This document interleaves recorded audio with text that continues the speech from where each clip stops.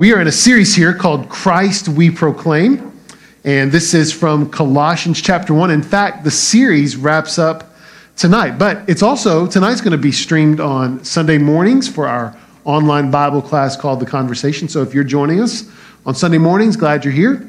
Log into the chat and say hi. The title of our series comes from Colossians chapter 1, verse 28. So for the final time, let's read this out loud together, everyone. Let me hear you. Him we proclaim, warning everyone and teaching everyone with all wisdom, that we may present everyone mature in Christ. Just a couple moments, I'm going to read to us our text for tonight. It's the final part of Colossians chapter 1. We're going to bleed in to Colossians chapter 2. When we read it, you're going to get a sense of the richness of this text, of the writings of Paul. And you're going to probably realize that it sounds a little bit familiar. Not necessarily that you've heard it word for word, but the format is absolutely recognizable, because you're going to hear this, and I'm going to give you a spoiler right now. It sounds like someone's last words. That's what it sounds like. So let me read it to you. This is from Colossians chapter 1, verse 24, through chapter 2, verse 5. It's a rather long text, but it's a good one. Here we go. Now I rejoice in my sufferings for your sake, and in my flesh I am filling up what is lacking in Christ's afflictions for the sake of his body, that is the church, of which I became a minister according to the stewardship from God that was given to me for you, to make the word of God fully known, the mystery hidden for ages and generations, now revealed to his saints. To them, to the saints, God has chosen to make known how great among the Gentiles are the riches of the glory of this mystery, which is Christ in you, the hope of glory. And here's our verse. We just read it a minute ago. Him we proclaim, warning everyone and teaching everyone with all wisdom, that we may present everyone mature in Christ. For this I toil, struggling with all of his energy that he powerfully works within me.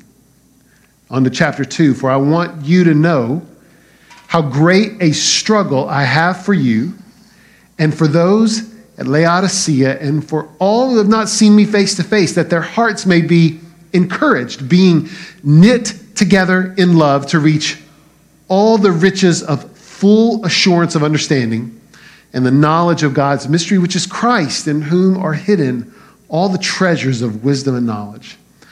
Verse 4, I say this in order that no one may delude you with plausible arguments. For though I am absent in body, yet I am with you in spirit, rejoicing to see your good order and the firmness of your faith in Christ. Congratulations. That was a long passage. Thanks for making it. So let's do a little review. Colossians, you know this, is one of Paul's letters from prison. It's a prison letter. And as he was writing this letter, he did not know what the outcome of his time would be in prison. Let me explain this a little bit and give you some insight into his incarceration. Let's talk about Roman prisons for just a minute. Roman prisons, a little bit different than American prisons. They weren't places for reform. You didn't send people to prison in hopes that they would change. They weren't places for punishment. You didn't send people there as a verdict for a crime. You didn't send people there in hopes that they would be rehabilitated. Nor did a prison sentence fit a specific crime. Roman prisons were places to hold people while they awaited judgment. People were incarcerated before a trial, and if they were found guilty at the end of that incarceration, Rome had some specific punishments for people who were found guilty. They were either executed, that was possible, they were beaten, they were exiled, or they were fined. So those were the guilty verdicts, but rarely did people get a prison sentence for a guilty verdict of any trial. Now this is important because Paul's imprisonment here was an anticipatory position. He didn't quite know what was going to happen next. And that's really important to know. But he did know a few things here. First, we know this, and he knew this. He was chained. He had limited mobility. He says this at the end of Colossians. He was not under house arrest. He was in a large room because he was chained. And in that room, he was probably crowded with a lot of other prisoners awaiting trial. The room probably smelled awful. Rats were a pretty common sight. But Paul knew the drill. This was not the first time he had been imprisoned. In fact, he wrote in 2 Corinthians chapter 6 that he had been imprisoned multiple times, which meant he had been put on trial multiple times. And even a few chapters later in 2 Corinthians, he wrote that he had been beaten 3 times before he ever wrote this. So at least 3 times he was put on trial, found guilty with a punishment of being beaten.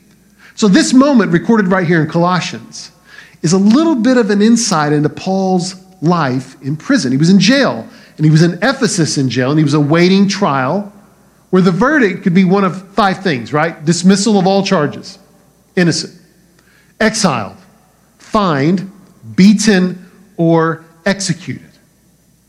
Now let me put this into perspective, all right?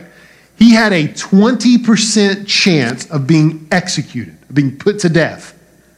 Now 20% chance of rain, for instance, non-issue, right? We hear that all the time, no big deal. A 20% chance of rain means you're not going to cancel your outdoor plans for that percentage. It's not even worth it. But that same number, 20%, becomes a lot more critical and a lot larger when it comes to your chances of being executed, right? So if someone tells you tomorrow that you have a 20% chance of being executed, you're going to take that seriously. That's going to be a little scary. You're going to take that much more seriously than a 20% chance of rain, I imagine. There's a real possibility when Paul wrote these words that he could have been put to death. And he lived that way and he wrote that way. So as far as he knew, at the moment he was writing these words, these were his last words. These were the last things he would ever write. There was no schedule for the imprisonment. There was no trial date. It was whenever they wanted to. So as far as he knew, this was it. And I want you to think about that. He wrote the prison letters, every prison letter he wrote, without any idea that he would ever write anything again. He just had no way of knowing this. Can you imagine the stress of that kind of situation? I mean, can you just imagine that, of writing or saying the last things you'll ever write or say? Now, we know from hindsight, it's not his last letter. His last letter is 2 Timothy. You need to go read that one. That's a great one. But he didn't know it at the time, and that's important to remember, which is why this section of Scripture has that familiar feel. Things could go very, very bad for Paul, and he wanted to get this right. Now, not all last words are as poignant as these, right? Not all of them are as poignant. The last words of Ludwig von Beethoven, by the way, 18th century composer, his last words were rather germane. He'd received a gift of 12 bottles of wine on his deathbed, and he looked at him and he said, "Pity, it's too late. It's too late." Or what about Doc Holliday's famous last words? The 19th century gunslinger stared at his feet. You probably remember this one, and he said, "This is funny. This is funny." Nor are Paul's last words, or at least would be last words, as regretful as Steve Jobs. You know who Steve Jobs is, right? The CEO of Apple, a billionaire when he died. And this one breaks my heart. And on his deathbed, his sister told this story in his eulogy. He looked and saw all his family standing around him. And he said the same 2 words 3 times. "Oh, wow. Oh, wow. Oh, wow." There's a lot of regret in those words. It's just dripping. Paul's last words, or at least his would-be last words, the ones that we just read, they're perfect. And they are rich. And here's why. They give us an urgent, necessary, critical piece to the puzzle of life. They give us a template. They give us the way forward. If we were to imagine writing our last words, I think we would hope that they would be what Paul wrote right here. These are an aspiration of what we would write. Now listen, the next few minutes is not going to be dark. It's not going to be brooding. We're not talking about death tonight, but we are talking about life. About a life that can be lived while following Jesus. About a life that glorifies Jesus in everything, in every hope, and every dream, a life that can be lived in satisfaction and purpose. Because the way forward is a way without regrets. It's a life without regrets. And oh, that we could write these words as a testament to our own lives. So here's what we're going to do for the next few minutes. I'm going to show you the way forward through Paul's writings here in 3 specific areas. So here's the first one. The first way forward here, a life without regret gives meaning to suffering. It gives meaning to suffering. Now, I'm going to read you these words from Paul again. This is from Colossians chapter 1, and this is from verse 24 through verse 26. This is what Paul wrote. Now, I rejoice in my sufferings. We got to read that one again. That's worth a pause. And if you have your Bibles, that's one worth underlining. Now, I rejoice in my sufferings for your sake, and in my flesh I am filling up what is lacking in Christ's afflictions for the sake of his body, the church, of which I became a minister according to the stewardship from God that was given to me for you, to make the word of God fully known, the mystery hidden for ages and generations, but now revealed to his saints. Did you catch that? The first thing he writes here is that he rejoices in his sufferings, in his incarceration. He found a worthy outlet for his own physical and mental anguish, and it was joy, not some surface joy, not misplaced joy, not a forced joy. It is a joy because he realized that his suffering had purpose. And here's the purpose. Paul found joy in his sufferings because they further helped him propel the word of God. His sufferings were the platform for the gospel. His sufferings helped him make the word of God more fully known, and that is amazing. It is absolutely unbelievable, but it's even deeper than that. Paul knew something about suffering that I think we've probably forgotten. Something about suffering that changed his perspective, and I'm going to share it with you. Now, this comes from Revelation chapter 6. Now, we're going to skip all the way there to Revelation chapter 6. Let me tell you what's going on here, okay?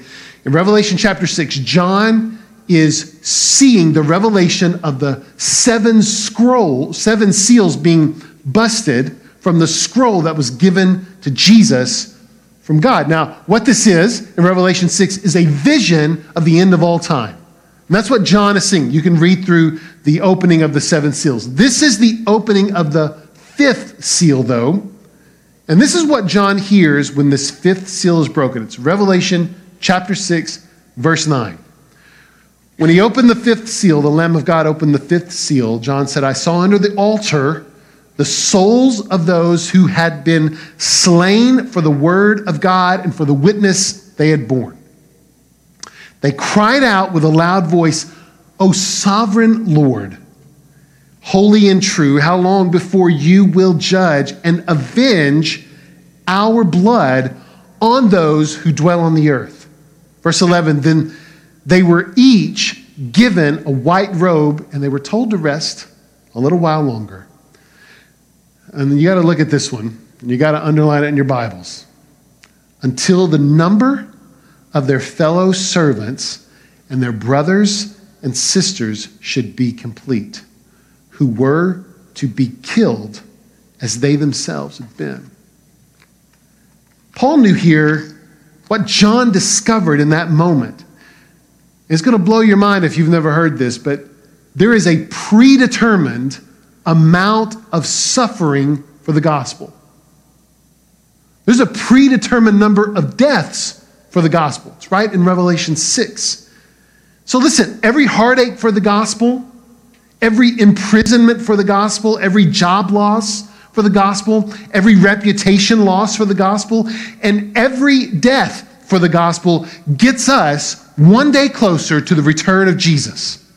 And Paul found joy in this. In fact, he found joy in 2 truths about this. One, that his suffering was determined. It wasn't an accident. He didn't happen in the jail. He didn't happen to be in Ephesus at the wrong time. He knew that his suffering was planned by God. And the second truth about this is that he knew that his suffering nudged the world one step closer to the glorious return of Jesus.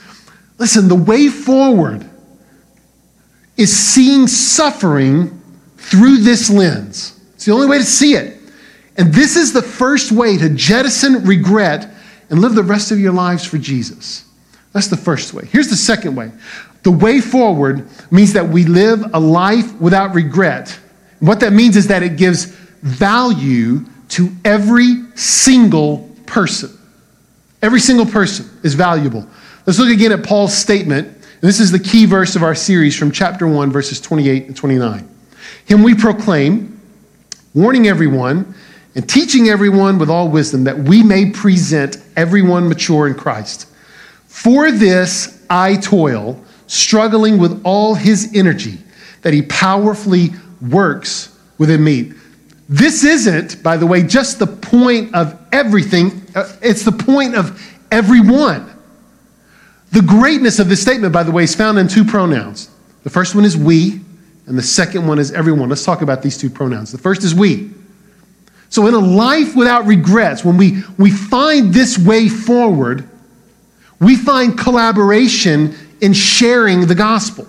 Your life is not a solo act. There is a plurality to this purpose. And the way forward is a steady engagement in the life of the church.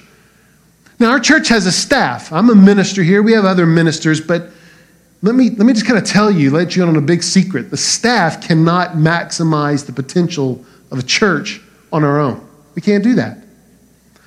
The proclamation of the gospel requires you. It requires everyone. The church cannot achieve its full potential with you on the sidelines. You got to get in the game. We need you in the game. That's the first pronoun. And the second one is the pronoun everyone. Now listen, in this word, it's a little disguised here in our English translations, but it's a singular pronoun. It could be better said like this. I'm going to show it to you. If we were to translate this word literally, this is how it would sound. Him we proclaim, warning every single person and teaching every single person with all wisdom, that we may present every single person mature in Christ. It's no secret here that Paul had a high view of humanity. No one was to be excluded from the proclamation of the gospel. Every single person has a right to know about Jesus. Every person who frustrates you and angers you and defames you is still someone whom God deems worthy to hear the love of Jesus. Listen, we're being seduced a little bit right now by some political opinions to cultivate dissension. You got to resist that. You got to resist it. Everybody needs Jesus. Every single person. And listen, in Paul's specific situation, that included the people who put him in jail. He believed that.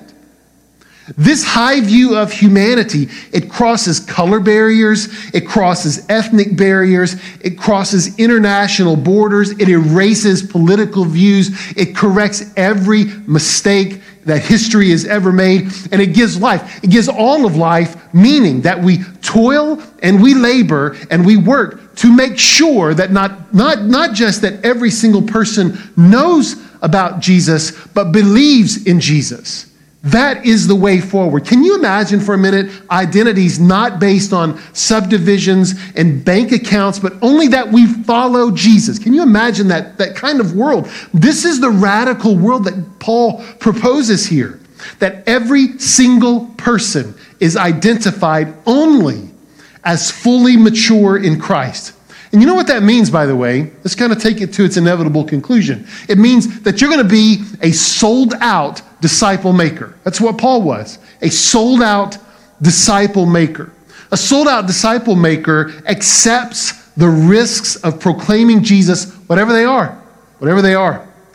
Even if they brought Paul death, he was willing to take that risk. Let me show you what one prominent New Testament scholar wrote about Paul, especially in this passage. His name is James Dunn. He wrote a commentary on Colossians.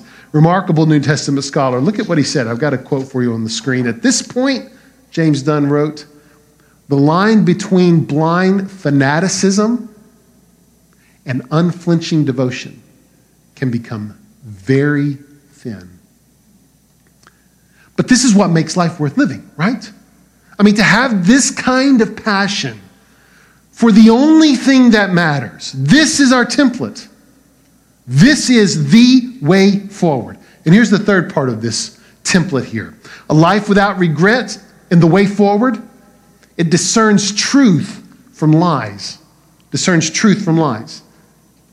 Paul wrote this. This is the end part of our section of Scripture. This is from Colossians chapter 2, verse 4. I say this, I said all this, I write all of this, is what Paul's saying, in order that no one may delude you with plausible arguments. That's a pretty stunning admission by Paul, that there are, in fact, plausible arguments to the purpose of life. And listen, they're dangerous. They're dangerous to you. They're dangerous to the church. Because plausible arguments are the greatest weapon that the enemy has. Because plausible arguments, they're easy to sell. They come in a nice package. They're arguments you've heard, and we've all believed them at one point. But get this, they can all be relegated to one phrase. So everything you've ever heard that is the antithesis of the gospel, that can all be boiled down to one little phrase. I'm going to show you what it is. Here it is. You should. You should. You should do. Let me tell you what that little phrase implies. It implies that your work and your efforts are required. You should keeps you chasing the next best thing. It keeps you chasing the current idea for a substantial life. Now look, are there good things and right things that require our attention? You better believe it. Absolutely. But when we trust our efforts to affect change, we've lost our way. Because you should do is the greatest lie. Because the solo message of the gospel is not you should, but you can't. That's the message of the gospel. You should, or you should do, means that Jesus isn't necessary.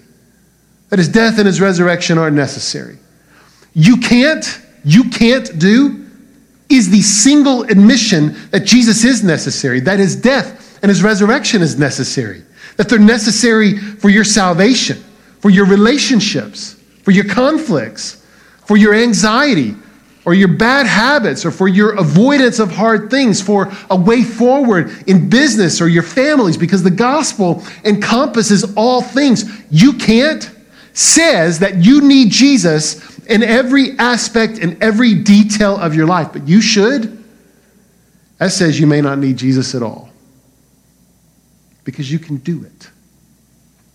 The way forward here on the first day of the rest of your life is to live as if you can't, in complete surrender. This is what makes our proclamation of the gospel have weight. It's not that we say it, but we also live it. We do it. We're here. This is how we communicate with others. Paul lived this way in his conversations. He lived this way in his letters.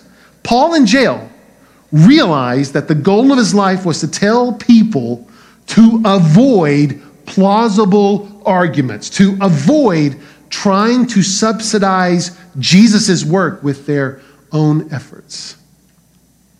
And at the moment when he thought that his life could be over, he knew that this was the only struggle worth his effort. My prayer for you is to live this way, to talk this way, to see meaning in your suffering, to see every single person as valuable, and to discern truth from lies. May the grace of Jesus be with